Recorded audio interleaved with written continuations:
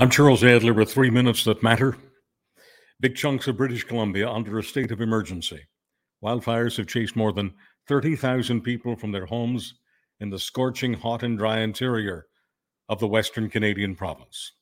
More than 36,000 people still in their homes, waiting for possible evacuation at any moment. As the wildfires refuse to stop raging, no matter how many Canadians from across the country are in BC right now, exclusively in service of public safety. Planes, helicopters, trucks, fire hoses, ambulances, and doctors and nurses, and thousands of volunteers engaging the climate change age we are living in and will be enduring for the rest of our natural lives. Thinking of everyone in BC and around the world right now involved in service of humanity. We do not have enough organs to transplant into the people waiting and waiting and waiting. So here's the news from a hospital at New York University. Doctors at the Langone Center at NYU have successfully transplanted a genetically engineered pig kidney into a human who had been declared brain dead. Science calls this a landmark step forward. I'm just a civilian, so I'm calling it a miracle. There has been an accident on the moon. Russia's unmanned Luna 25 spacecraft has crashed into the moon after spinning out of control. BBC reports the craft was due to be the first ever to land on the moon's south pole, but failed, and it failed after encountering trouble as it moved into its pre-landing orbit. Preliminary findings show the 800-kilogram lander had ceased to exist. These are the words from a Russian news agency, ceased to exist as a result of a collision with the surface of the moon. The statement from Moscow said a special commission will now look into why the mission failed.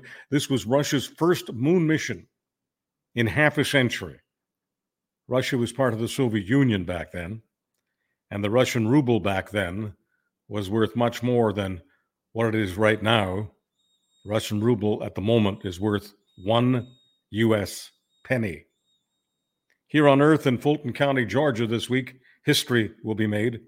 A former U.S. president will surrender to authorities. That's not new. Donald Trump is serially surrendering everywhere, it seems.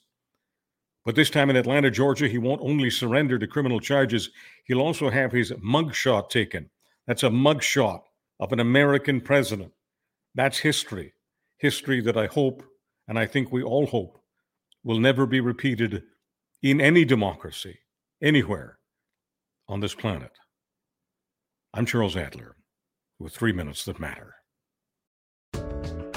Hi, I'm Joel McLeod, co-host of the 905er podcast. The 905 is one of the most diverse and densely populated regions of Canada. 4.5 million of us live, work, and play in the area surrounding Toronto. That's more people in the 905 than actually live in Toronto. Each election, the 905 decides who forms our government at both the provincial and federal levels. So why isn't more attention being focused on us here in the 905? We're looking to change that. My co-host Roland Tanner and I tell the stories that define what we are calling the most important region in Canada. Each week, we bring to your attention news, culture, and issues that make up what it means to be a 905er. You can find us on Apple, Spotify, or anywhere else you listen to your podcast. Or you can visit us at 905er.ca to subscribe.